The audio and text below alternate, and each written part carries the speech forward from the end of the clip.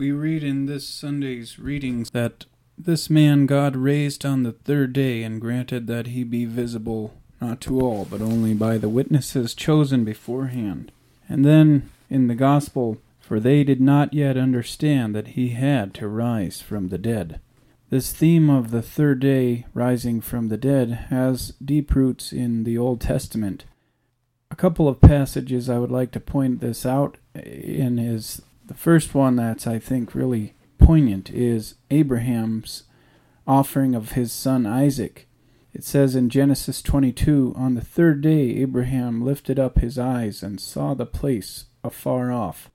He saw the place that God had pointed out to him on the third day, to imply that on the third day Abraham offered up Isaac, or, as you know the story, almost did. It was on the third day that Abraham offered up his son Isaac, and in the letter to the Hebrews in the New Testament, it says, by faith Abraham, when he was tested, offered up Isaac, and he who had received the promises was ready to offer up his only son, of whom it was said, through Isaac shall your descendants be named. He considered that God was able to raise men even from the dead. Hence he did receive him back, and this was a symbol.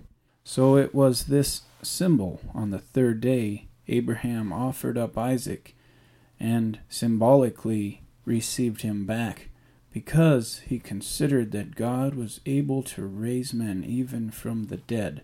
So he gave up Isaac knowing, well, somehow, God, you're going to bring it about that I get him back because you gave him to me, and it's through you that I will receive him back. So this symbol of the third day, the death and resurrection on the third day, is already there in that offering of what they call the binding of Isaac passage. Another very famous passage is the revelation of God to Moses on Mount Sinai in Exodus.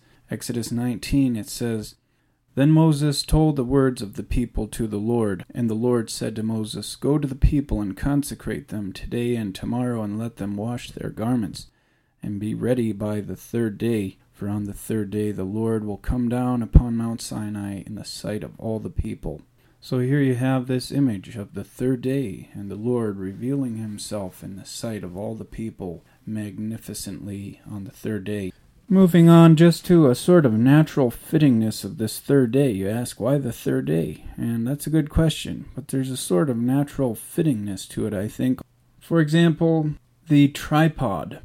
As everyone knows, the tripod is the most stable basis of any instrument. So if you want to have a good stand for your rifle in a target practice, you have a tripod, or a camera has a tripod. Engineers, surveying instruments have a tripod because it's no matter what the terrain is, it's stable.